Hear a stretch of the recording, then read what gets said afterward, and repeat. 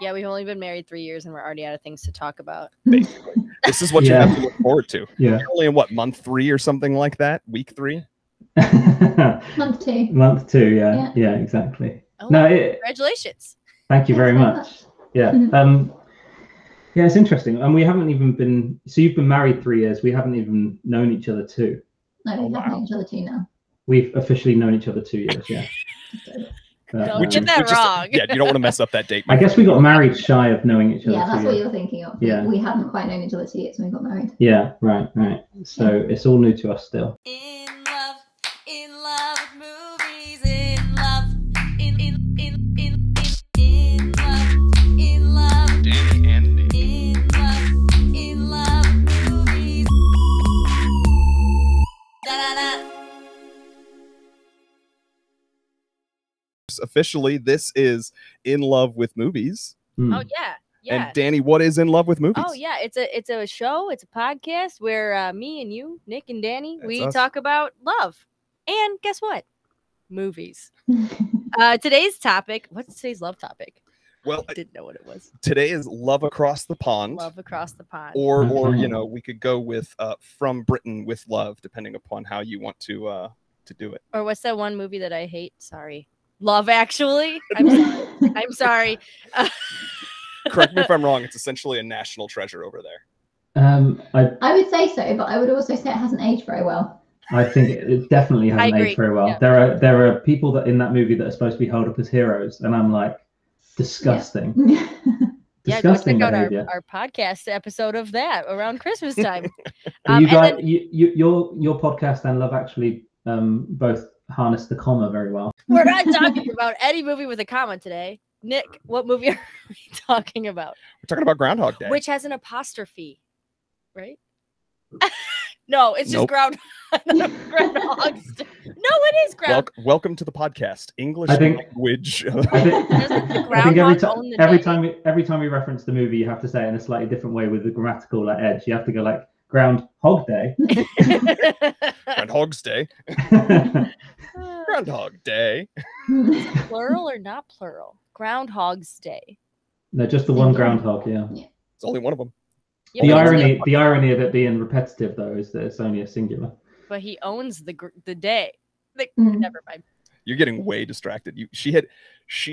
We had a disagreement over our last episode's introduction and how I talked over her. So we had this whole planned out way that we were going to do it. And I love that the real life of us is just turning into random vamping No, instead. I do think Danny has a point there though, because it could technically be a possessive apostrophe. Thank you. The day belonging It to is the the groundhog. Groundhog's Day. It's his day, Yeah. you know? Right. All right. So that's our topic in our movie. Who are our guests? Why don't you introduce our guests while I answer this grammatical important question from IMDb? We have Anna and Andy Merriweather. Anna, is your last name Merriweather? Did you change your last name? Yes, I did. It is now. Awesome. We got the double A Merriweathers. And do you all want to introduce yourselves? Tell us a little bit about you and how Nick found you and forced you to be on our podcast. Yeah. Go for it, Anna, you start. How did Nick find you? And I was not involved in any of this No. whatsoever until now. So completely dragged along. I host a show called Settle the Score, which is there, with Matt Nost, which is essentially Name That Tune, but with movie scores and soundtracks. And Nick was a guest about a month and a half, something like that. And yeah, we got on really well on the show, despite me not being engaged. And and we got chatting and found out he did this, and I tuned in, really enjoyed the episodes, and then convinced Anna to come on with me. I also listen / watch your podcast, Andy, and you are extremely talented. And Matt came up with, I don't know if you both came up with it together, a very fun concept, because I love guessing games and I love music. And then the harder part for me is I don't know a lot of movie music. So you did a really good job when you were on it. But we always listen to it together. And you know what? When we're not recording, I'm better than you. When you're on it, you were doing well, but I usually do better than you. It's true. When we're listening to episodes, she often gets the answers sooner than I do. Matt's like way too nice. I think he's jilted from how The serious Schmo- things have gotten over on Schmodown. He's like, Yeah, I don't want exactly. any of the I don't want anybody throwing challenges, nobody taking anything too seriously. No, exactly. Yeah, we do have those discussions. It's like, you know, as much as we share a lot of the competitors and we share, you know, a fair bit of the fan base, it's kind of anti Schmodown in terms of feel. We want people to not feel like they're on the Schmodown, and that's why people like Viviani come back on a lot, and Draco and stuff. It's because it is a bit of a break for them. Anyway, yeah. Well, in the interest of making sure we do move along and get somewhat to a little bit more of our topic, not that we officially do so, I do have a couple of questions. Ooh. Okay. Nick always comes prepared, and I don't. She's improviser. She wings it. This is how, you know, these things work. I, on the other hand, like am a professor, and therefore I have to be ready for I'm like planning what I want to say and then anticipating questions and the follow-ups and the answers to those questions. But anyway, so one of the things I wanted to kind of just talk about briefly, and maybe we can only take 10 minutes or whatever or less.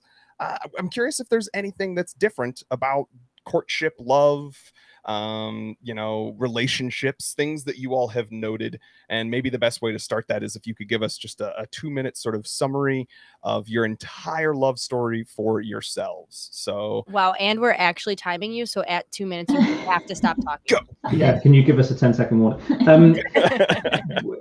This is interesting because I explained the question you've asked. I explained it in my groom speech, did I not? Yeah. I basically did explain it. Oh. So for context, I convinced Anna to do a joint bride and groom speech for our wedding, which we've just put as an unlinked, what do they call it, unlisted link on YouTube, so people, like a family, can watch it. But it's 1 hour and 15. Our speech was long. Wow. And, Very self-indulgent. Wow. Yeah, we told people like, buckle in, this is going to be lengthy. But I wanted to treat my groom speech that kind of set up our longer speech. I just wanted 5 minutes, and it's just going to be like a bit of stand-up material. And essentially, he gathered a load of stuff about me over the 2 years put together to rip into me about on the groom speech. No, not really. No, not really. It wasn't. I didn't tear into you at all. I wanted to just discuss at our wedding online dating, because I've never heard anybody discuss it before at a wedding in a speech. And so many people, the ratio of people that met online to weddings must be higher than the people that are admitting it. I believe that people kind of move away from it and make up that they met in a bar or something because they're embarrassed about it. And I wanted to face it head on and talk to people in a room, most of whom are in love already, what it's like going online dating in your 30s. And so I'll do a really quick version of that. So I'll take my 5 minutes and condense it to 2 just for you guys. You've already had a minute. Yeah, but that was context. I said context. The timer stopped. You say context, timer stops, and then they go again. He asked for a pause. It's allowed. Yeah, exactly, a challenge. So basically, Anna and I both had love lives that came to a crumbling halt and all this kind of stuff, and we have a history that we know about each other. And I think that's the good thing about when you start dating someone later in life, is that you both come in with baggage, so you just like open up the baggage and show your other half, rather than being like, oh, I didn't know you dated that girl, and blah blah blah. So what happens is, we were on Bumble, and the way I described it in my speech, I actually had Google Maps as a PowerPoint slide. And essentially, you decide. I don't know if you guys have done online dating before. Whether you, Andy, the longer you run the story, the more I love you. By the way. No, it's fine. Amazing way to approach this. So on online dating, you have to decide how far from your body is the love of your life in miles. And so I decided, in my 30s, I have to like create a hell of a pool, hell of a pool to swim around in. And so I did 30 miles. And the joke I said in my wedding was that I needed to get out of my existing dating pool. So let's do 22 30 miles and create this kind of like donut of dating. And basically I showed on the map where I was and where 30 miles was in this like perfect circumference that I was going to be dating in. And then Anna is sat 2 miles outside of that circle. And so we never meet. Just wouldn't ever have happened. And Anna's circumference was essentially her apartment block. She's like, the love of my life is gonna, yeah, the love of my life is date with the people I could literally bump into on the corner. exactly, yeah.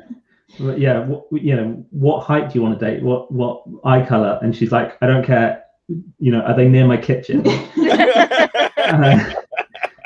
And so, but luckily, do you want to take it from here? You know this bit. So I'm a primary school teacher, and I'd taken my class, my year group at the time, to a residential in a place in the UK called Swindon, which is where Andy grew up. And just by chance, on one night, I put all the kids to bed, and I was sat on my phone, bored. Everyone's asleep, and that's so much justification for you just saying I open Bumble.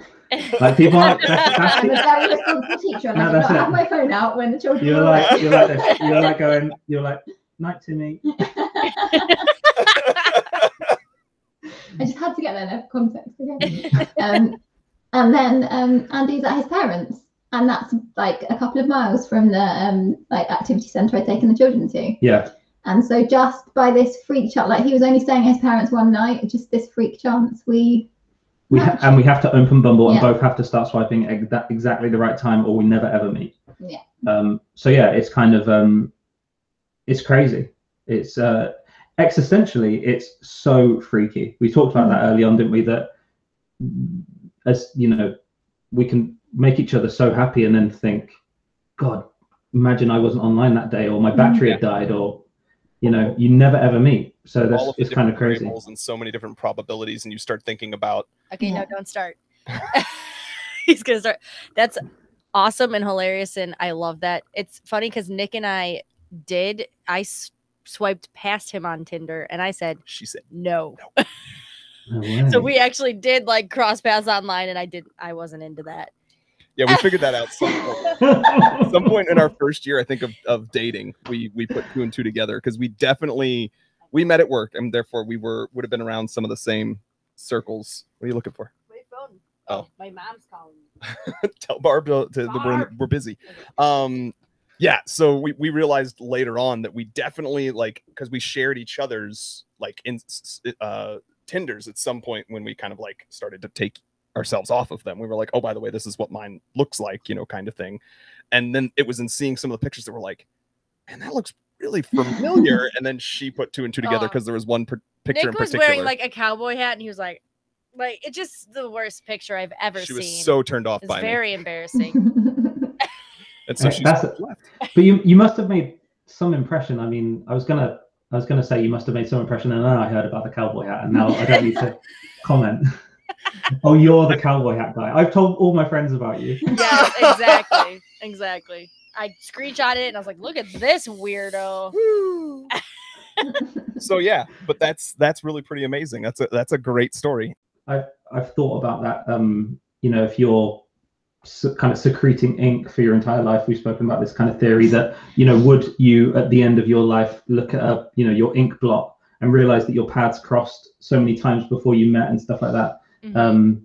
I think the interesting thing now is, and that's because we predate growing up, we would have predated kind of geolocations and stuff like that. But the interesting thing now is there will be people getting together in their 30s in 30 years time that they could have gone, oh look, we checked in at this restaurant together, but we weren't together, and they have the kind of digital ink blot. Well, we have a very small example of just step all over that analogy. We do. We realised that we were one day out of being in the same place doing a show together. That's right. In the Heights. I was at the final night. I went to the penultimate. Yeah, close. That was close. I do remember from your show that both of you connected on In the Heights, and there was a small part of me that wondered if you would pick that for this episode. I'm assuming you've watched it, right? It was Hamilton that we really connected on. I think I had Hamilton listed because I had at the time I had a online show about Hamilton where I play Hamilton covers mixed in with Michael Jackson or Disney and stuff, and so I had Hamilton at the forefront of my online profile. Hamilton t-shirt, cowboy hat, little tip. And and that was the first thing you asked me was what's your favorite Hamilton lyric, I think. And what is it? I came back and said, I don't know if it was, but I had to play ball, right? So I came back and said that it was I want to sit under my own vine and fig tree, a moment alone in the shade. At home in this nation we've made. I thought it's a really beautiful. Definitely not his favorite lyric, by the way. No, I never. No, I never go. I love the deep eye roll that happened. By the way. Yeah.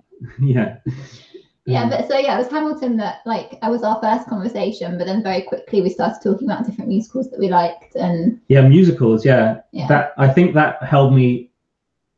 I think it was not to be too stereotypical, but I think my love of musicals really held me against the grain in terms of other guys on Bumble or whatever. I think there's a very masculine approach to online dating. And I wasn't like that. Yeah, totally. Because Andy's got such a diverse interest.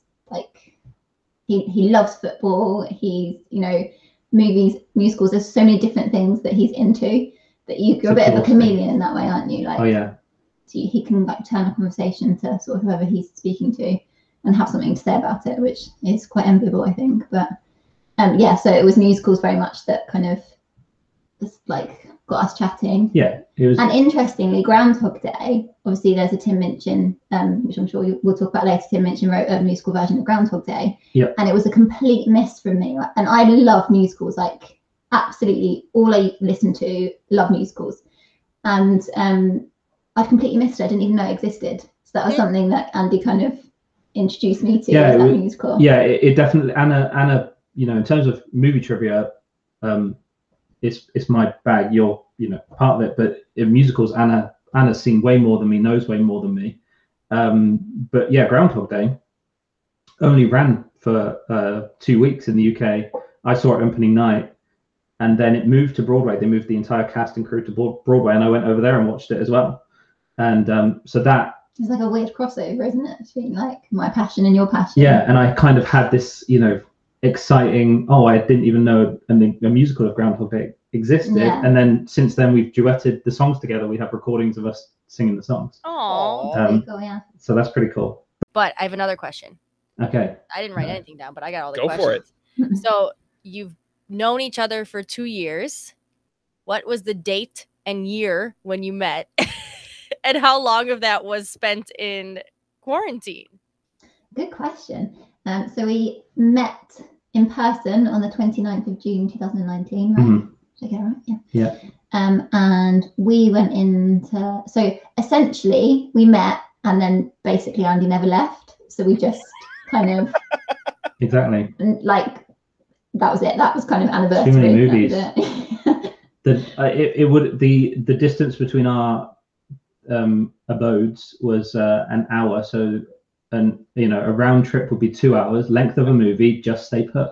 Yeah, so he just moved in essentially and had tenants in his house and left this ticking over for a year or so, didn't you? Moved into my flat and then we went into lockdown in March 2020 and it's all been a blur since, basically. Exactly. I snuck a toothbrush in bristle by bristle. I've never said bristle by bristle before, and now I love it.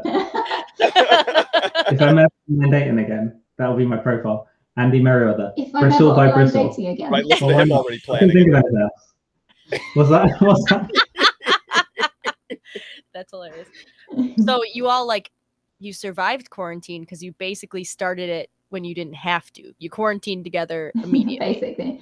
Yeah, I actually think I feel like we've had this conversation quite recently that because we haven't been together very long, actually lockdown in a funny sort of way really solidified our relationship. We just had to spend loads of time together and realized that actually, I'd pick him if I'm going to choose anyone to kind of spend all day, every day being bored with. He's all right. I'll keep him. Yeah, I don't like being bored, and I almost find it offensive. Yeah, he's really not good at being bored. So I think there's too much to learn. There's too many things that are exciting. There's an awful lot in access. So I don't like being bored, and I guess that's good for a lockdown scenario. So you can't really be bored when it's always firing. So yeah, that worked out, I suppose. Yeah. Yeah. So I love how you all say that as if it was just this foregone conclusion, but you don't believe, Andy, in any kind of destiny or anything, because I know a lot of people that if they were locked into that scenario, it would not result in them being like, oh, this is definitely the person that I want to spend the rest of my life with. In fact, I am very solid in our relationship, but the pandemic has probably been the most difficult time for us. Oh, really? Sort of just how it affects each of us. Like me, I'm almost happy to just never go out or see any other human being besides my wife. If that was my existence, I might occasionally be sad, but I'd figure it out. She, on the other hand, like the idea of not being able to see, especially family, but even friends. Like, I mean, the other day, my friends were like, well, why is she not just hanging out at home alone? Because I would go to play poker, and you basically like were desperate to find someone to go hang out with so that you weren't just in the house alone, because that is like recipe for misery for her. So we had a solid relationship, luckily, going into pandemic. I'm not sure if it had been that early in our relationship. But I think our personalities, although we're very, very different as people in lots of ways, I think we're actually both quite good on our own and being kind of, I'm not a social butterfly at all. I've got a select few close friends, but I've never been a party girl sort of thing, really. And I think you're probably similar in that way, aren't you? Like, you like your movies, you've got your friends, but you're not like needing. Yeah. We should probably go ahead and move along. I'm enjoying this conversation a great deal and genuinely feel like I could speak to you both for hours. But when are you guys pressing record? Let's go. We do have another segment to cover. Okay. All right. Before we move on to the movie. Well, you should ask, is there any final words She's right. that you want to say about your love story that we didn't really talk about? Yeah. Your life, we your talked love. about your intro, but just dating in general, things like that. The dating thing we help. Very new marriage. Yeah. But yeah. But dating is, I guess if we're doing a kind of a yin and yang versus, America versus. Yeah. We don't really know what the dating world is like over there, but I think, based on TV shows and stuff like that, I think it's a lot more relaxed, and I think it's a lot more, the steps aren't as, I think they're more sort of glued together. I think it's one smooth courtship rather than What, here or there? Over here, right. Because I think based on what we've seen, and it might be just kind of Hollywoodized, but it feels like there's a kind of, we're seeing each other, then we're going steady, and then the L word seems like really important over in America, whereas here I think it's a little looser. I think there's also something to be said about the difference in how we've kind of dated and ended up where we are now compared to if we'd have met when we were a lot younger as well. I think, like what Andy said earlier about the fact that we'd had a love, like, relationships, loves that had not worked out and been heartbreaking, all those kind of things. I think we both, I certainly came into our relationship actually just quite jaded with the whole thing. I was like, I know I want to settle down, I want to meet someone to kind of share my life with, I want to have a family, all those sorts of things. And I just got to the point where I was a bit over it. And so I think that just puts a very different spin on how you enter into a relationship and how you tackle it. And I think for us, I actually didn't take Andy very seriously originally. I was kind of like, he's probably just another expletive from the internet that I just, he's going to move on in a few weeks or whatever. So I kind of didn't give him his due, I guess, in lots of ways. I was just like, we'll see how it goes. But it's gone wrong so many times up to now.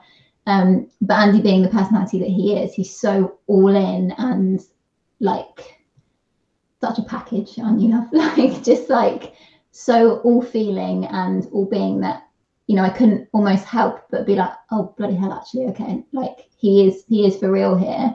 And then like once that had kind of penny had dropped, we just got swept into this kind of amazing romance that is very much based on friendship. Actually, we're like, we love spending time together, we're really good friends. And then I think your mum convinced you. Your mum was like, she'll watch this now and she'll But I think when you weren't taking it seriously, your mum was like, Anna, He's all in. He's Come on. Yeah. putting in a lot of effort in that. Yeah. Yeah. And I think maybe part of it was me sort of subconsciously protecting my own heart and not wanting to get hurt. And yeah, I don't know. But then once I'd kind of jumped that hurdle, we were all in, and it really has been just this. I mean, obviously, like, life is hard and things are challenging, and we're not perfect, and we argue and all those sorts of things. But like, it's been pretty cool since. Yeah, exactly. Yeah. My goal is to just be one of those couples that everyone's envious of. We're doing all right. Yeah. No, it's nice. It is nice, and but he does love an argument, so I like an argument. It gets me going. Yeah, and I don't love an like argument. So. I like it. I'll take the That as other well. opinion just to get that going. Yeah. Yeah, you will. Yeah, no problem. But yeah, so yeah, to answer your question, absolutely no final words. So we just drag on and I on did a and bit of on. a you then. I just Waffled. Yeah. Sorry. Right. We're gonna go with. I was thinking number 20. You're 24. What's So next the up? next segment, this is just actually, Andy, I wanted to give you how it feels for when the hosts are having a conversation. Oh yeah. Which context clue should we go with? Yeah, that's funny. Yeah, I kind of like C. People hate that. People hate that. Of ours, movie lovers. If you haven't listened to Settle the Score, you should go listen to that and you'll understand what that joke is. But Yeah, what exactly. we are in reality doing over here is Danny is looking at our next segment that we're going to have called Closer Through Science. So, are you gonna tell us what Closer Through Science is? Tell us what Closer Through Okay. Science is. Closer Through Science is where we ask a series of questions, and these are actually genuinely a scientific study by I'm always forgetting the author's name, Aaron et al. 1997. This is a real social psychology study where they basically discovered, hey, if you take two strangers and you make them answer these questions while staring each other in the eyes, they will actually genuinely feel closer to that person by the end of the conversation. So Interesting. Wait, his name's Aaron et al. Yeah, that's So him and others. Isn't it? yes, Yeah. Yep, you just said. Yeah, exactly. Yeah. What a cop out. Like That was the like correct Dave is there one. going, can I have my name on it? And he's like, I'll just put et al. All right. So the next question on the list. So you both have to answer. Mhm. How close? Whilst looking each other in the eyes. Whilst looking us in the eyes. Oh, I see. And I Right. want you to stare directly into our eyes on the camera. Okay. I'm looking okay. at Baby Yoda instead of your eyes. Okay. How close and warm is your family? And do you feel your childhood was happier than most other people's? There's not a short answer to that question, is there? Surely. I know these are. We're getting into the deeper ones. Okay, let's do it. Let's eye 23 out of contact. 30. My family are definitely warm. I will give an example. So I have a huge family. My mum is one of 14. Holy crap. Yeah. And so Are you Catholic? yeah, Okay, that makes I was, sense. yeah. I was. So I've been to well, even by the time I had kind of cognitive reasoning, I'd been to so many weddings and funerals that it kind of, the whole idea of it all, it lost a lot of meaning, especially funerals, which in Ireland anyway are kind of celebrations. They're treated a lot more sorrowful here in the UK, but in Ireland, where my family are from, they're very celebratory. And I remember being at my granddad's funeral, and my granddad was an Irish champion weightlifter and tenor singer, and one of these, multitude people. I guess he's got a lot of passions like I do. And there were a lot of people at his funeral, and the party afterwards that we had in celebration of him, someone was leaving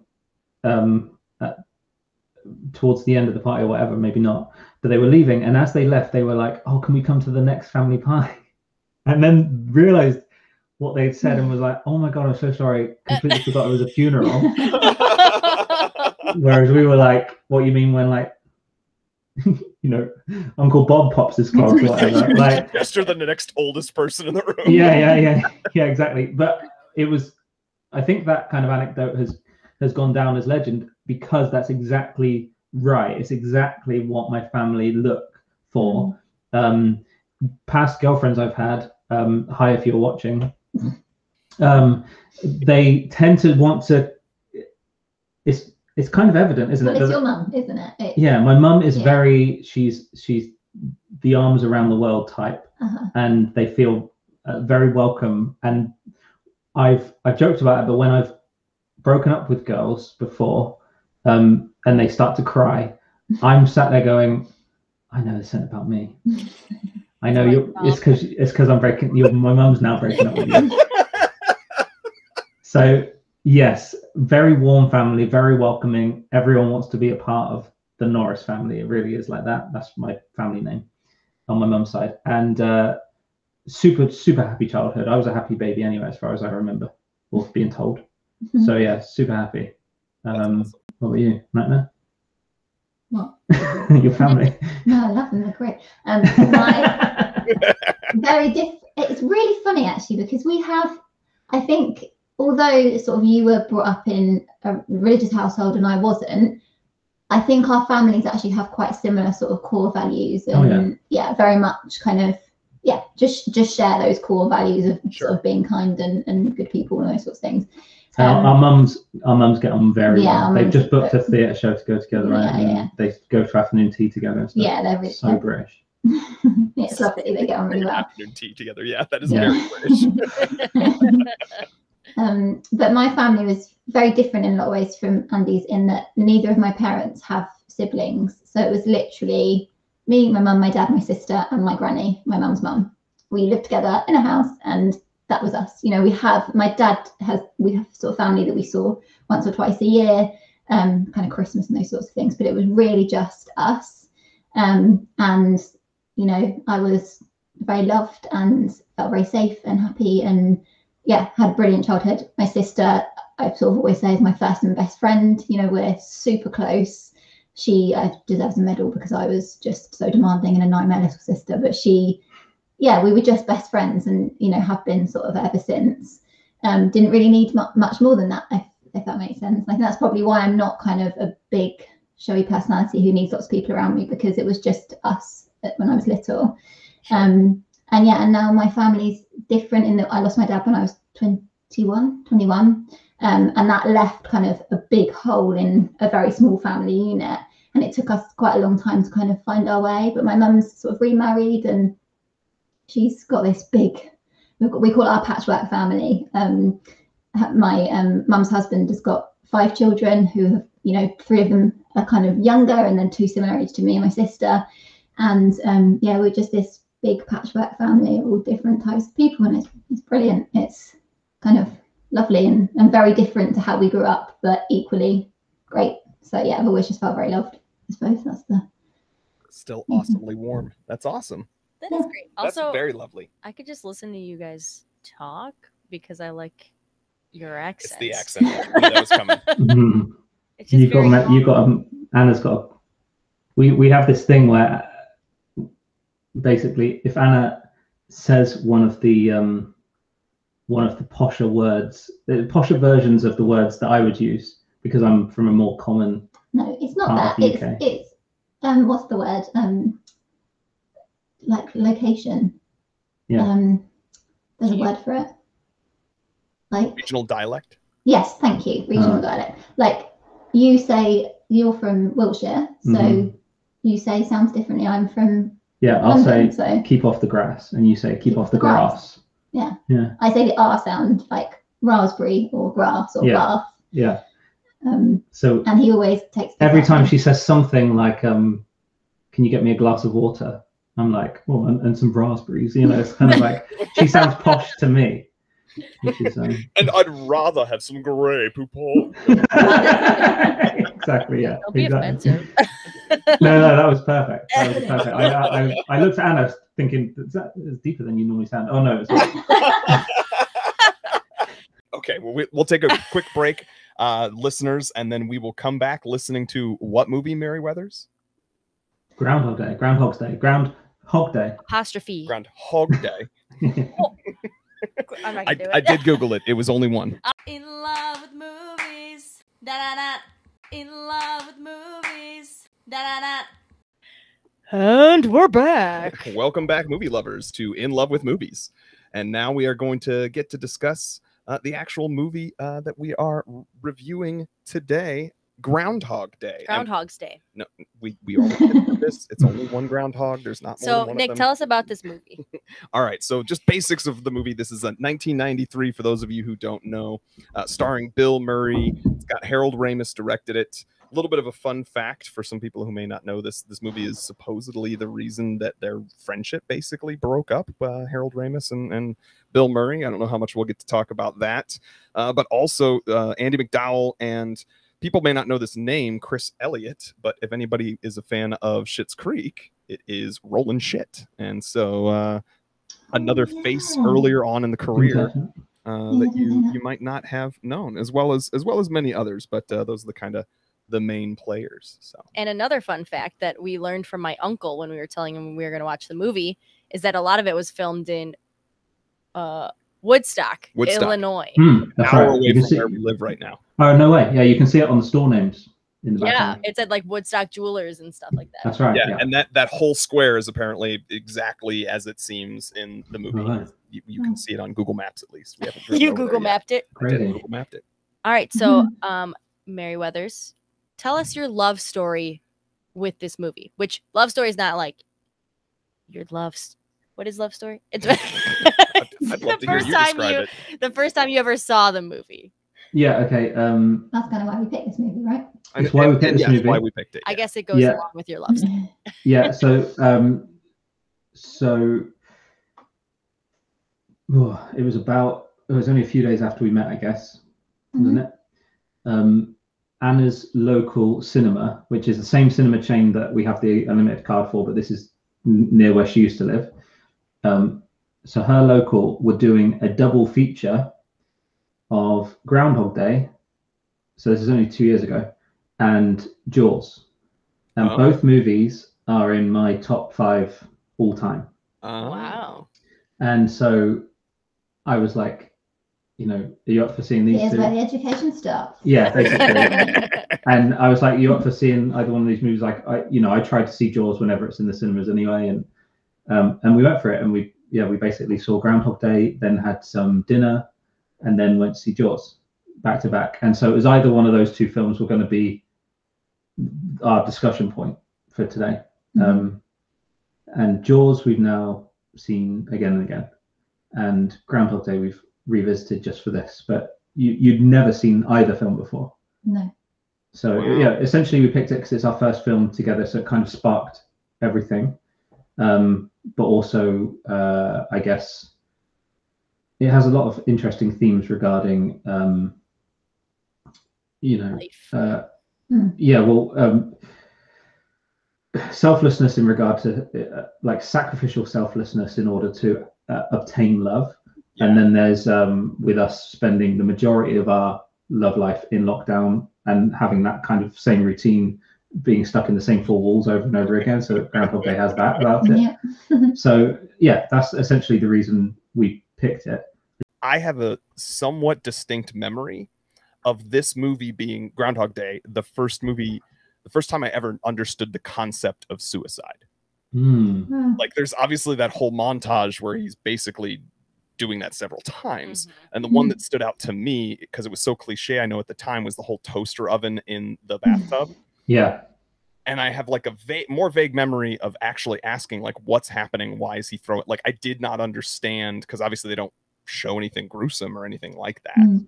And I didn't understand it. My parents had to explain to me, like, he is, killing himself, that it will electrocute and, his life will end. And like, that was, because I watched this movie, I don't know, when if it was 93, I probably watched it sometime 94, 95. So I would have been, 10 at the most. Yeah.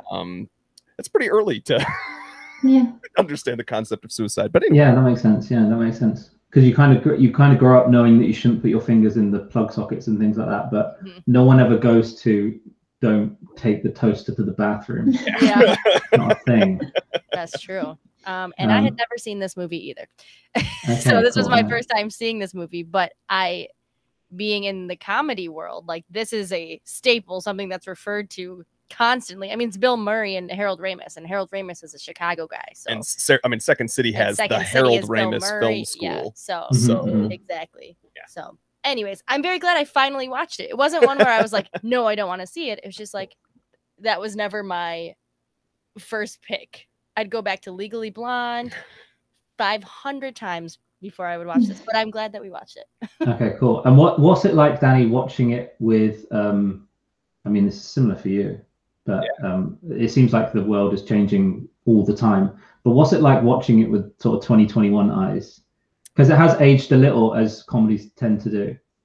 Yeah, you know, it wasn't as the comedy was not as old as a lot of, even like watching Friends, you're like, oh, that's sexist or that's homophobic, and like Right. that's only like 10 years. Well, I guess 20 years. You said they're 20 years. Yeah, but I think interestingly, Chris Elliott was in There's Something About Mary as well, right? And has all the hives.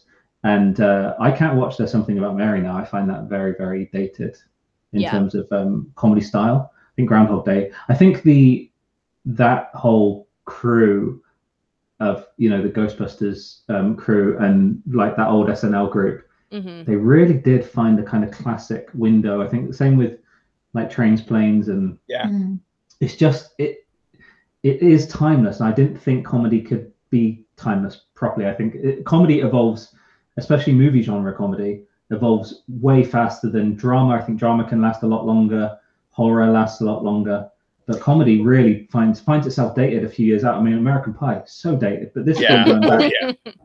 It just, for whatever reason. But do you think that's because it's a bit of a, well, it's kind of such an arc, like a personal journey for him? It's almost like a commentary on all of those sort of things that we might find challenging now, you know, like the way he treats some of the women and things like that. Like it's almost it's a it's not it's happening in the movie, but it's a commentary on why that. He's not like the cool guy hitting on his girls. Yeah, exactly. He's supposed to be an asshole. Yeah. No, and it's challenging even like in the 90s. Some Like It Hot are doing something that holds up today, even though it is two guys dressed as girls. It doesn't hold up as well as something made 60 years later in White Chicks, and it's because they know they're doing something wrong. The characters know they're doing something wrong, and they address it that way. And they get offended when men treat them differently, and so they're holding a mirror up more. And there is a little bit of that in Groundhog Day. There's just, I think, the part of it that I think, if I was watching it for the first time, there's so much manipulation of even Rita. Like his final day with Rita and falling in love with her still has so much to it. And I have an incredible lifelong built-up rant about Groundhog Day that Anna's heard and some other people have heard. No one seems to care, but we're talking about it on a podcast. But I'll touch on it right now, and this is why Phil's last day wasn't perfect. Has to be, right? So the idea is that Phil Connors, he rejects Rita. He bookends the movie by rejecting Rita. He first of all rejects her for going out for dinner with her and Larry that night at the start of the movie. Sure. He ends the movie in a completely different way. And I said to Anna earlier, one of the more realistic movie arcs or character arcs, because normally they take place over a movie length. This character, depending on how you feel about it, took place over 50 years. His character, it took that long, and he got worse in the meantime. But when in his final day, when he says Rita's so impressed by his kind of eulogizing speech of the Groundhog Day that she asks him out for coffee, basically asking him on a date. And it's everything that he's wanted, and he's worked so hard in trying to figure her out and find out what she likes and be the perfect guy. And now she's asking him on a date right at the top of the day. And he says, no, I've got some errands to run. And he basically spends the day being the perfect guy, and the townspeople love him and all that kind of stuff. This is an aside, but I do not know how he got physical WrestleMania tickets in a situation that he's in. There's no possible way he got physical WrestleMania ticket. For Michael Shannon, by the way. Michael Shannon plays Fred. I noticed that. Yeah. So anyway, but he spends the day being a perfect guy. And also, what's interesting is in the musical, and because I've seen the musical a few times, I know the differences. And one of the differences is she doesn't say that line. In the musical, she says, "He's good, isn't he?" Rita says, "Yeah." And she goes, "That's my piano." And I think it's because they know. It doesn't make sense that she knows who he is. That gave me pause too when she said that. I was like, that, like you said, it's weird that she'd be that proud if it's just one day of him playing. Or exactly. or if nothing else, she'd be like, you wouldn't be that impressed by it. Now, I do think he could have done a lesson because the timing, I think it could happen. There's I just the timing could argument. Yeah, it could happen. The timing could happen, but then he definitely has to rob the bank, and I don't think that's the best day to end on. Okay, if he robs the bank, and also he does buy all the insurance off of Ned Ryerson, which makes me think he did rob the bank, and I don't think then he's having a beautiful next day with Rita if he did that. Oh, you've got me there in terms of, I don't know about the Ned Ryerson and the lots of, but I guess maybe my same argument could still hold here. If you eventually got to the point where you knew you weren't, you just assumed you were never going to see tomorrow. He's a rich enough guy that he probably could take enough money out of the bank to just have it be his own money if he wanted to go have the lesson. That's true. Similarly, like probably make Ned's day for that one day, saying, "Yeah, I'll sign on the dotted line that I owe you this amount of money in life insurance," because you're just presuming to yourself, like, I don't actually. So what would be more interesting is he wakes up the next day with Rita and he has all these bills that he now has to pay. He didn't rob the bank because he was being an altruistic person. Yeah, but I mean, his overall living costs will be so diminished by living in Punxsutawney. That's very true. But yeah, I think going back to the comedy, Danny, I think some of the things that hold up, and even there's some things that I would have watched this film when I was 7 for the first time probably, and then have watched it so frequently since. But one of the lines that gets me now, and it's one of those things where as a kid you don't really understand what's really being said, and one of the things I love is how they are showing you that he hates this town so much, is when the cop says to him, "You can go back to Punxsutawney, or you can go ahead and freeze to death." And Phil goes, "I'm thinking." And I think that's brilliant. I think that's so good. Like, he really is, or in a jokey way, considering, is it better to die or go back to this hellhole? Yeah, I think that's a really good setup. And that he shows a lot of jealousy that I didn't catch before. Like I said to Anna earlier when we were watching it, he's not the most famous Phil in town. He's not the most famous weatherman in town, and he's not the most famous weatherman named Phil in town. And it must hurt. That must hurt him for the type of guy that he is. I was going to ask if, like, I wrote down when they first said his name was Phil. I was like, is Punxsutawney Phil named after the character? But then I realized it's the other way around, that his name just happens to be Phil, and that's the same. But it's definitely bruising his ego. Yeah, for sure. I never even thought about that. I agree that, like, Bill Murray, he's not my favorite comedian. I think he's a pain in the butt, but I think that he's brilliant in this movie because, like you said, Anna, it's not dated because he's genuinely a jerk. Like, it's not supposed to be like, what is it, irreverent, or like there's subtle sexism or whatever. He's just a bad dude, and the movie's like, this is not cool, but he plays it so well. The line that made me chuckle so much was when he said, he's on the phone, he's like, "What if there is no tomorrow? There wasn't one today." Yeah, that's a great line. It's a great line. Oh man. And the a few things Anna said, because Anna knows the musical so well now from the soundtrack.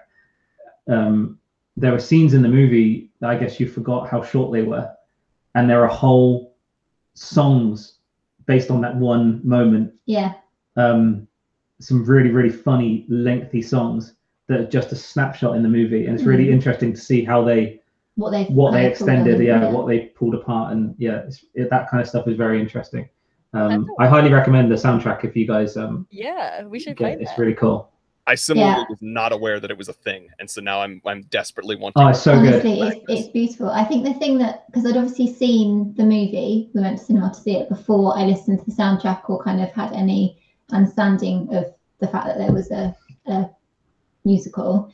I love Tim Minchin, so as soon as Andy said it, I was like, going to be brilliant.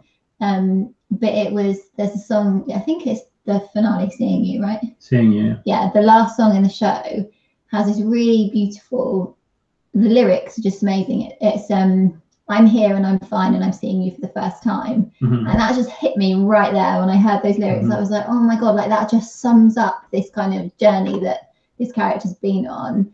And after however many days he's been living in this kind of, whatever, Mm-hmm. he's like had this epiphany, and the way that Tim Minchin's written that in this beautiful really song that kind of made him a that. lot softer. Yeah. I think I cringe a little when Bill Murray tells Rita he loves her on that final day, because she hasn't spent the day with him. Like they can't. I know, like she's swept up in how incredible he is, but it feels a little manipulative. And then he says, "I'm happy now, because I love you." And I wonder every time I go, she should go, wait, that's still too soon. But he's told her the deal, right? When they're dancing on the dance floor and Boss's face is saying, let's do the auction. They have a moment where they're talking about something. He tells her what's happened in that moment, right? If that's true, I've never noticed it before. That's unbelievable. Are you sure? I think so. That's unbelievable. I didn't catch that. I've never caught that he's told her. She just goes, there's something different about you. And then he says something. He says a line. I can't remember what it is. Like, let me tell you. Like he says something. Oh wow, that's crazy. And then the you see the camera pans out, and you see them having looking eyes, having a conversation. You don't know what they say, but my interpretation was that he was telling her. Wow, that's crazy. That changed. It might be absolute shite. Yeah, that's so different. That's so different. That's what I took from it today watching it. So he's doing the 51st dates explanation where he's like, I've fallen in love with you over many, many years. Yeah. You just don't remember. Yeah. Wow. That's different, man. That's a whole completely other different movie. I mean, we might well have to watch it again, and I might be completely wrong, but that's what I took from it today. So. That's so funny. That's so funny. I've never noticed that before. I like that. Crazy. That's nuts. Never ever noticed that. Mind blown. What is it? The student teaching the teacher. No, exactly. Can you guys hear? Can you guys hear the piano? Right now? Yeah. I don't hear anything piano wise. Just unplug that and I'll turn it up a bit. It should pick up in the mic. Yeah. So that's not now feeding through the mixer, but it goes. I just wanted to play the melody because it's just a particularly beautiful. Just seeing you, yeah. Seeing you, yeah. talking about the line that Anna said, I wanted to give it the context of the melody because I think it's so important. It goes. It goes. But I'm here and I'm fine and I'm seeing you for the first time. Yeah, it's beautiful. Yeah, it's really, really beautiful. Aww. Okay, so I just had so many thoughts. Nick's crying right now. Nick's always ready to cry. One, yes, you're beautiful, and as usual. Two, thank you so much. I did not expect us to have listeners. You all just got a treat. Three, only a true musician would be like, no. The lyric is not enough. You need to hear the melody. It is a beautiful melody, yeah. Because I think like when you know how a song goes and someone says the line to you, you automatically play the melody in your head. And I think even how beautiful those lyrics are don't have as much weight as that sweet little just that kind of swaying melody. Yeah, the first time, so Andy was like, you need to know this musical like you know all other musicals. So he sat down on the piano, he had the kind of sheet music in front of him, and he was like, we're gonna learn this song. And like that's kind of what I was gonna say is what Tim Minchin I think has done is picked up on all those little nuances in the film and kind of put them at the forefront. Yeah. So when we were learning that bit of Seeing You, I just choked. I couldn't get my voice out, could I? I was like, oh, this is too much. It's beautiful. One of those songs that just break you. Yeah, so lovely.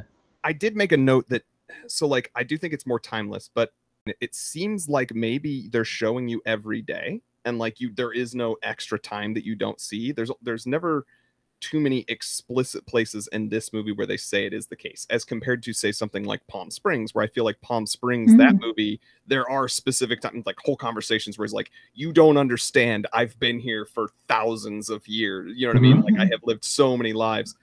But I think the implication, as you all are pointing out, and I didn't even know that clearly, the musical must, you know, is kind of confirming this. Like, he did the same thing, and that's like the growth that needed to happen for him to be able to get to the point where he is, for all the times that he's spent, for all the days that he's spent with her. Like, it is the first time that he's truly, he had to become a completely different person to we were talking about this earlier. I think I'm one of the people that thinks he spent a lot longer than people assume. I think we're talking about hundreds of years, whereas I think most people subscribe to about 30 to 40 years. I'm going to say I'm in that. But basically, I mean, you're talking about someone going from not learning piano to learning piano, but as an adult. When you're a kid, you can, even if you put in those hours, but he has to wait and rob the bank at exactly the right time every day and then get to a piano lesson. So he hasn't got all day, and then he can only have the piano lesson for as long as he can have it. And he has to do that and become a perfect ice sculptor, and all those things. And he does make reference to the fact that they're throwing cards into the hat, right? And she says, I could never get good at this. And he says, no, you could, like 6 months, 3 to 4 hours a day. And so that's a time of passage that he spent doing it. He's telling you there. And then when they go to see Good, Bad and Ugly, he's dressed up as Clint Eastwood, and he says, I've seen this movie 100 times. That's 100 days. And he just gives you those little throwaway things, like how long he spent in there. And he says, hi, Nancy, as she walks by. But yeah. I think it's interesting. Again, I just love the musical so much. But that's going back to what we're talking about in terms of our relationship. That's what I find so brilliant about watching films with Andy, is that I would watch that film previously and be like, oh yeah, cool. Like, he spent, you know, a year or whatever in that kind of nightmare, and then it ended. I wouldn't have thought about it. But then you get this kind of essay at the end of the. But even the passage, in the musical, it's the one day passage where he's learning exactly what Rita likes, and it's the sweet vermouth on the rocks with a twist. You expect her to go, oh, actually, this drink reminds me of this, but no, that one he's got. She says, I agree. So that means you've skipped him learning that series of I kind of felt that too. Yeah, so there are like days and days and days and days of skipping stuff in order to get to these. And you can see they show you the two scenes of the snowball, one where he nails it and the other one where he's so over the top because he's fed up of it. Now that is, I've done this day so many times and I haven't got my I haven't sat with her or whatever. In the musical, exactly that. He says, she goes, Phil, you bought me candies, and he goes, I bought you candies, can I get in your panties? And slap. And like and he says, sings like, I'm not a fictional man, I'm just me. He can't be everything she wants him to be. He can't, it's impossible. And you see him drive himself to insanity. You see him drive to suicide trying to be everything on her tick list, and it just doesn't work. He's only got a day. Because he's only got a day. That goes to what the core is and how it ties back into relationships. And I think that it's the realization that you can't try to be everything on everyone's tick list. So at different points in my life and in my relationships, I can remember literally using that as a analogy where it would be like, you're creating out of every relationship that you have. We talked about baggage earlier, and unpacking it. The idea that you're creating sort of a checklist of the things that you're looking for in a relationship.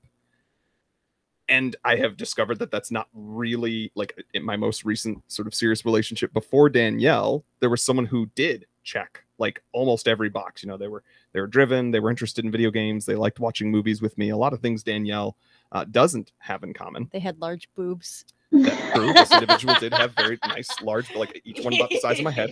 But anyway, that a couple of times. The point being, like, but there was just no spark there. Like, it wasn't working. You know what I mean? Like, but on paper, this person ticked every box. And, right. And I think that's it's only when Phil stops trying to be everything for her and just kind of tries to improve himself for his self-improvement's sake, that then he becomes something more, something higher, and he's more sort of self-actualized, and that's actually the thing that's more attractive and more serious of their relationship, is him just be kind of eventually becoming comfortable and confident in the person that he is. Yeah, no, completely agree. And actually, he ends the movie on the final perfect day. He shows a little bit of ego because that's who he is.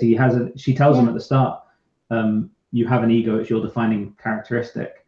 And at the end, when he's doing the ice sculptor and he's like joking, you know, you paid top dollar for me, and you know, whatever. And he's like, he has these like inflections of ego, which she finds charming because it's all about context. He is allowed to be ego driven. He is allowed to have that. Like he is a TV personality, but he is way more himself than when he's trying to be the perfect guy, for sure. So yeah, I completely agree with you. I have a question, and this is for anyone in the room. Oh, okay. Like, did he know that? Do you all think that he was supposed to know that what he was doing was going to get him to the next day? Or why did he all of a sudden choose to just be a good person? I don't think so. I think too much time had passed for him to consciously think this is going to get me out of this. I think it's just so many things have happened, so much time had passed that that's just his arc. That's just where he ends up. Yeah, he says like, being a good person is the best thing to be. He says, no matter what happens tomorrow for the rest of my life, I'm happy now. Yeah. And I genuinely think he had the intention. I don't think it's realistic. I think he had the intention that would be the day he does every single day now. To end up happy with Rita in the evening. Interesting. You know, the one thing I thought about today, actually, because we live in a city and I walked past an alley and it smelled really bad because it's Chicago. And I thought about the scene with the homeless person. And like, this movie's really smart in that, like, that wasn't a main plot point, but it was also just very interesting to keep it real in the movie of like, this guy's meant to die today. No matter what. He tried a million different ways and he still died. They leave it ambiguous. Like, did Phil manage to save this guy? Did he? Because you'd think as part of that guy, part of his day, catching the kid out of the tree, jacking the tire, the stake down the throat, you'd think part of that day would be getting this guy in a cafeteria and giving him some soup. But they completely leave it up to you to decide. The musical is defining it has him die. Yeah, well, I think what you were going to say was you see his sort of dying breath. And then Phil looks up to God. Looks up to God. And the God. Yeah, and I took, like, looks up to the heavens, whatever, and I took that as like, okay. Accepting. Yeah. Yeah, I was going to say, and I think that's part of his journey too, is like it's all about, you know, self-actualization, obviously, and it's that realization that he's going to do all the things that he can do. Like, if he catches that kid probably, you know, doesn't get maimed for the rest of his life or die. You know, if he is able to, you know, unjack that woman's car, or he's able to, you know, give the Heimlich to the Punxsutawney leader guy, all of those things are like going to change the outcome. They're going to change the result of, like, that person either dies, hurts, whatever, gets to where they need to get going. Yeah. But you can assume that he spent potentially years worth of days, if not at least months, of trying to do whatever he could to keep that old man from dying. And then that's what, like, it's just out of my hands. You can only affect the things that you have control over, and you have to give up on and accept the things that you can't. 100%. And that's why I think it's so powerful when he uses terms of endearment regarding father. I think it's really interesting to think, how long has he spent with this guy that he's developed that with him. Let's talk about the fact that he spent 50 years doing this, right? What are the things that he doesn't have to do? Because I know what triggered it. It's because in the film she says, don't you worry about cholesterol, lung cancer, etc. And he says, I don't worry about anything. In the play, he's running to meet someone and he's out of breath and he's like, I just can't seem to build up my stamina. And Rita says, well, they say if you do a little bit every day. And he goes, yeah, you'd think. And it's a really funny moment in the play. But so he has all these things that he could, his physiological being stays the same, right? So I have a feeling that, you know, they actually reached the next day. They reached February 3rd and they're going to move to Punxsutawney or whatever. Now, I think about 6 months from then, Rita says, why aren't you cutting your fingernails? And he goes, oh, crap, I haven't cut my fingernails in 50 years. I completely forgot. Because he wouldn't have cut his fingernails. He doesn't have to. There'd be so many things like that. Yeah. Yeah, there's all these little things. Like, he hasn't had a shower in that long, a hot shower. He hasn't. Yeah, he won't have had to do anything. His hair won't have grown. Like, there'll be all these little things that he'll have forgotten that have, you know, these are part of human habits that he's completely forgotten. And he won't have built up stamina. He won't have, none of it matters. I thought about what would happen if he was a female. First period. First time you've had a period in 50 years. Yeah, or what if he had a period that whole time? Oh my God. That'd be wrong, isn't it? That Groundhog Day for you falls just in the worst throes of your cramps every day. That's a whole new circle of hell right there. Yeah, exactly. Well, all right. Is there anything else that you had, Danny? I've got one more thing. Yes. And I don't think it's a thing that people know necessarily. And I think it passes by so quickly. Tell us. When Rita's falling asleep, when she says, maybe I should just like spend the night at yours just to see what happens. The classic for science thing. The scene picks up and he says, and she says, oh, sorry, I fell asleep. And he says, that's okay. I think you got up to the line, but only God can make a tree. And if you guys don't know this, I did write it down to make sure I got it exactly right. But this is a poem by Joyce Kilmer, and it's called Trees. And I think it's really, really important to what happens next for Phil, because he spends this day with Rita after telling her everything. And he does that kind of, you know, Bruce Almighty thing of predicting when everything's going to happen. And she says, right, what's going on? How do you know all this stuff? And then decides to spend the day with him. And it's after that he wakes up the next day, Rita's gone, and he puffs his chest out, and now he's going to be selfless and try and be better. And I think this poem that he's reading Rita is so prevalent. And the poem ends in the line he says, the poem goes, I think that I shall never see a poem lovely as a tree. Poems are made by fools like me, but only God can make a tree.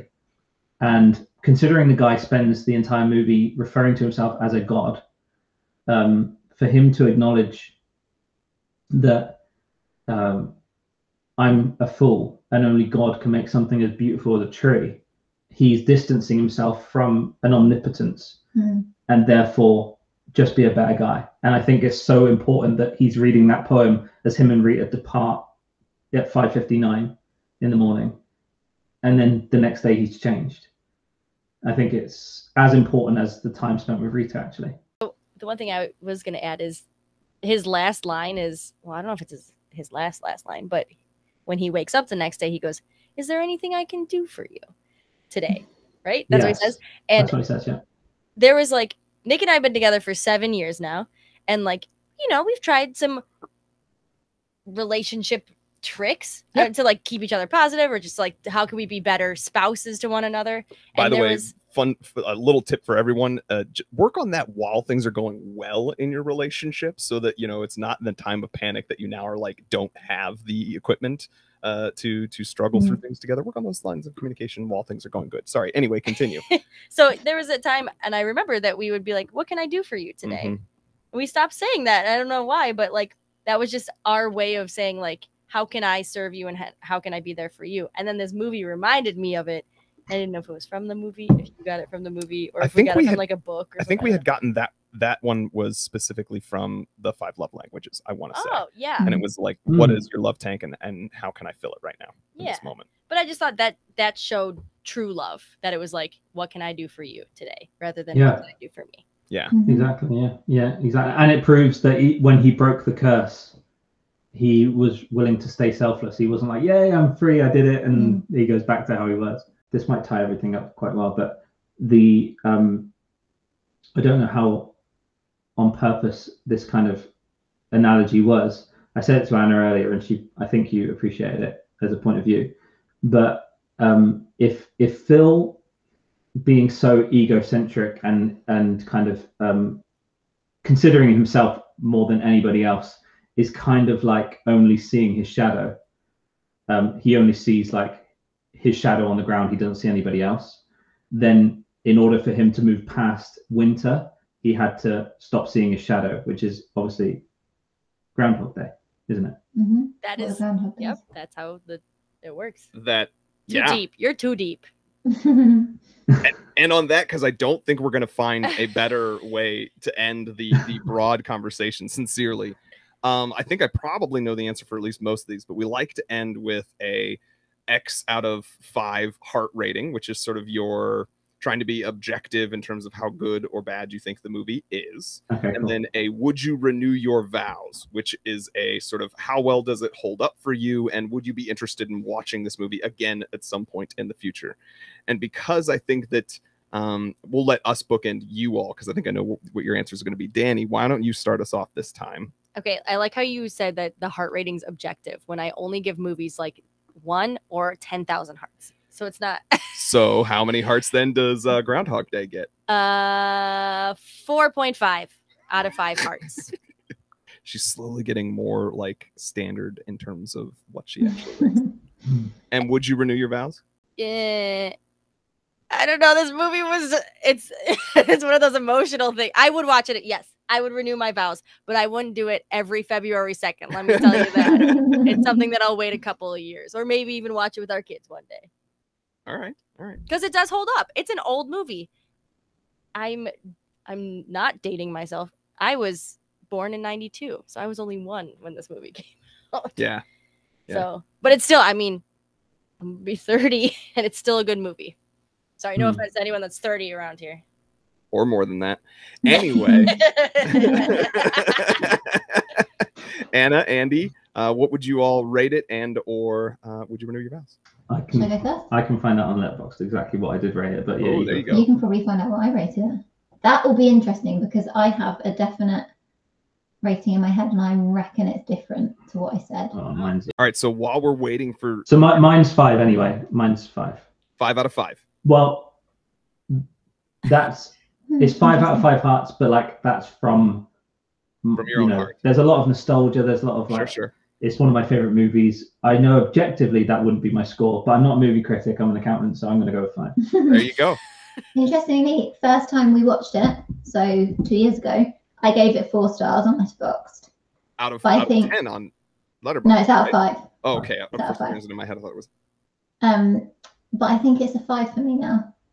Ooh. But I think that's like a Is the extra synergy star of the musical? The musical, and yeah, I think objectively, I think it's probably not a 5-star movie, but all the sentiment and everything, yeah, 5. And yes, I would renew my vows, definitely. And will be, I'm sure, every year on February 2nd. Yeah, now you have to. Now your calendars will be set.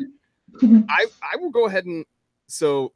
I don't think you guys are far off with the 5 out of 5, and I love that discussion because I think that as much as we claim that we things are different, part of what we love about this podcast is everybody brings their baggage or their memories of it, their nostalgia to it, and we've watched some movies. Like The Mask, for example, that our guests clearly just still were enamored with, but when we rewatched it for the first time in years, it was like,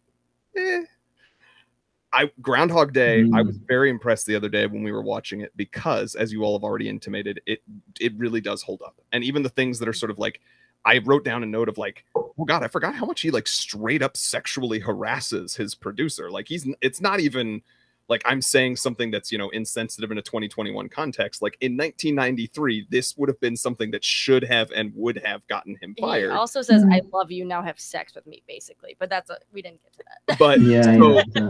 I actually think it holds up fairly well. And I was going to give it a 4.75 out of 5. I think there are a couple of things that, maybe I would tweak a little or do things a little differently. But I would renew my vows even more so after our conversation than I would have already. Like I was probably like, yeah, probably I'll watch it at some point in the future. I'm now wishing we had bought instead of rented on Amazon because I want to go back and watch it after this conversation right now. I want to watch that scene to see if I'm right. Yeah, me too. That is a good point. Yeah, that is a really good point. If I'm right, I'm going to dine out on that forever. No, 100%. No, fair play. No, genuinely, that to point something out that is so fundamental about the movie, and I've seen it so many times and never noticed that. Well, and this is why I enjoy this podcast because I don't enjoy movies as much as Nick or you all do, but hearing you guys talk about it made me enjoy it even more. So thank you for bringing all of the knowledge and all of that to my brain. I'm still probably not going to watch it all the time, but But with that, you'll have to let us know what you find. And Andy, you'll have to reach out on social media when you go watch Palm Springs again. But thank you absolutely, very much, so very much for sticking with us. We know it's late at night for you all. We really appreciate you hanging in there. And I love you, Danny. I love you, Nick. We love you, Mary Weathers. And we love you, movie lovers. Thank you for listening. And we'll see you next time.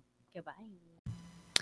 Follow us on Twitter at @N Love with Movies, on Facebook at facebook.com/withmoviesandlove, and on Instagram and TikTok at @InLove_with-movies.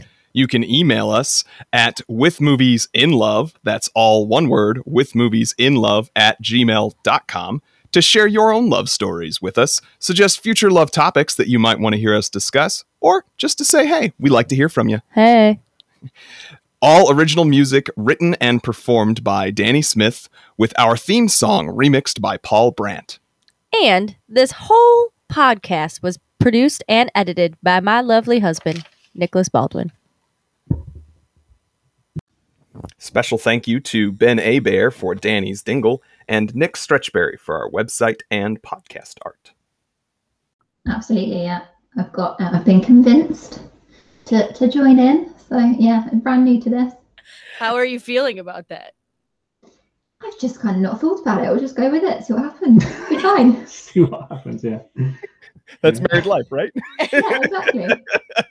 Yeah. Sometimes you have Just to agreeing, going with it. Yeah, you definitely don't want to do.